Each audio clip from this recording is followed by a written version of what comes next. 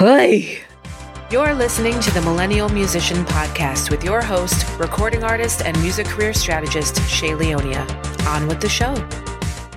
This is hot off the presses, everyone. You are still going to get your Brianna Ruelas episode on Sunday, but in the meantime, this is happening. This is like unfolding as I speak. So I just felt that it was important that I come on and vent so that I don't break anything. And as a disclaimer, I am not somebody that breaks things. No. Instead, I am turning to the podcast because there is a lesson to be learned in what's happening right this very second. So you're more than likely going to be able to surmise what I'm talking about and who I'm talking about. But I want you to still be able to apply what I'm going to share about this to other things. So I know you're probably like, get to the point already, Shay. All right, getting to the point. So a few minutes ago, no, not even, like a half an hour ago, I was scrolling through Instagram and somebody's post popped up promoting an artist who in 2022, we should know better than to promote. They were promoting it in a way that was like the content was showing that they were being tongue-in-cheek about even sneakily listening to them. Now, it's important that you know, for the sake of this particular example, this was a Black man, and the person. Just saying this, I know you already know who I'm talking about, but like literally, I don't even want SEO to be able to be like, oh, she's talking about him, let's promote him. This person caused incredible damage to Black women. So it was very alarming for me to scroll through and to see this post. There is a fine line between getting in Black people's business and standing up for Black women. Hopefully what I was doing will more so be seen on the side of standing up for Black women, because it's very disappointing to see. And I have witnessed so many Black women say time and time again how much it hurts when they are not protected by Black men. This was an example of that. So I immediately went to the comments, and sure enough, there were already several people who were extremely offended that he would post this person, all for the sake of still enjoying their music. There you go. It's exactly who you're thinking about. So I immediately was saying how promoting this amplifies the message that Black women are not entitled to their own safety in society in this world, and that it looked like there were other people in the comments that were trying to beg and plead with him to take the post down, and that we are all trying to encourage him to please look through your value system before posting something like this. And he immediately was deflecting and saying it's the streaming platform's fault for still promoting this person. And I'm like, that's like ordering Domino's pizza because you saw a coupon in a flyer and then suddenly you're saying, well, it's Domino's fault for existing. No, how about we take some responsibility for the role you're playing in this? You ordered the Domino's, you're eating it, and now you're promoting it. He refuses to take any responsibility for this post. Then he deflects once again by saying that he's just trolling and social media isn't real. It literally at this point looks like he's talking to himself. Every single person aside from me that posted in disagreement with him, he's responded with laughing emojis. And then he tried to shut me down by saying, you're beating a dead horse. And you can clearly see that I'm wearing him out at this point, because he's like, thanks for the engagement. You can just unfollow me. Ha ha ha. Fire emojis. Like, really? You do understand that in essence, you are saying that engagement on social media platforms matters to you more than saying that Black women deserve a right to be safe? And when I say that Black women deserve a right to be safe, what I mean also is that Black women deserve to be heard, listened to, believed. I wouldn't be where I am, and neither would you, whoever you are listening to this. You would not be where you are if it weren't for Black women. None of us, the world would not be where we are if it weren't for Black women. So the fact that they are the most shit on group in all of society is just disgusting. It's absolutely disgusting. So forward. Oh, and then mind you, he unfollowed me. So like while I was very disappointed by the post, not once was I agitated or like lump in my throat the way that I get if somebody comes for me in my comments. Like I was very much just like very calmly approaching him and confronting him about this. And I know that you can't hear the tone of voice in someone that's leaving a comment on a post, you know what I mean? So he just surmised that I'm like coming for him. And no, it's not that at all. We're all just trying to ask in so many words, like, when did you become an asshole? So that's the incident that is providing the foundation for what I wanted to talk about today, which is, where is the line between posting polarizing content for your fans versus posting as an asshole? This was an example of posting and being an asshole. When you have people coming for you that know you and don't know you, because both, believe it or not, are just as important. You can say all you want that people that don't know you, it doesn't matter to you, but that's dumb. It's fucking dumb. And the reason why is because those are going to be the people that for any fucking reason you don't even know could be the ones that will look out and call you when there's a gig opportunity, or call you for any given reason, or look out for you, or donate to your GoFundMe. You never know.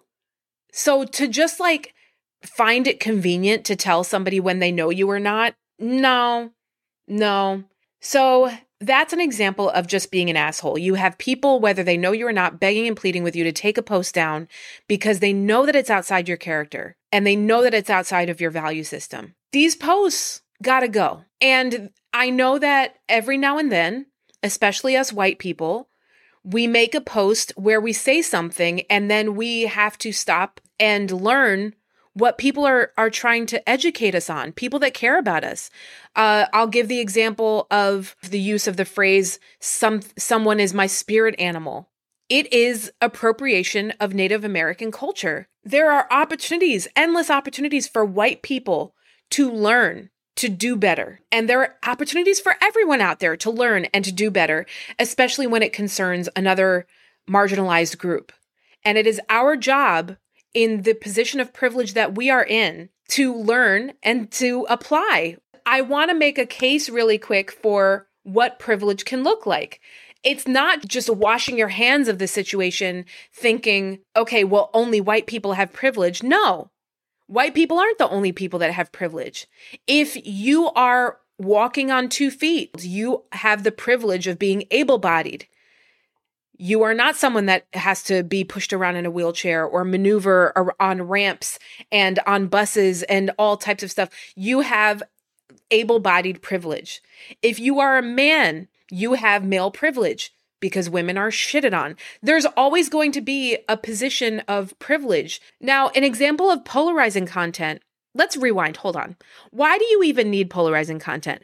Polarizing content is essential for anyone that is creating content on the internet, because you want to draw a line in the sand and let your people come to you.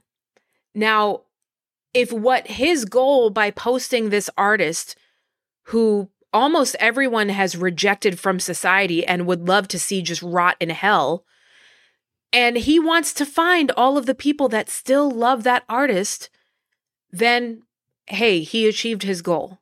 If you want to find your fellow flat earth believers, I mean, you're wrong, but go ahead and find them.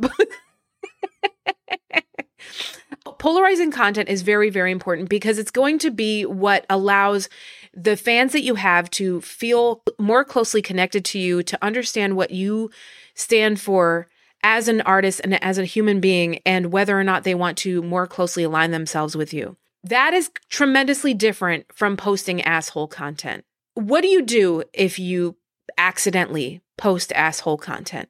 Well, first things first, take the shit down. Then decide whether or not you would like to issue an apology. White people listening to this episode, I promise you at some point or another, you're probably going to post asshole content.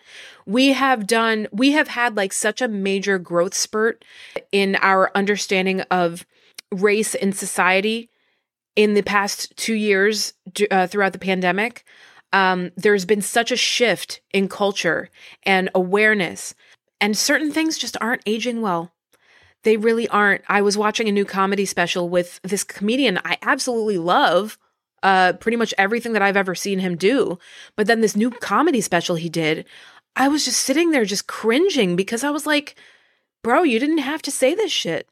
You didn't have to. And it's funny too, because I'm not the type of person who's very rigid. Like, I'm really not rigid around comedy, but also there's a line. There's a line that needs to be drawn around, like, you know, being rigid, but or using it as an opportunity to like vent your frustrations about political correctness.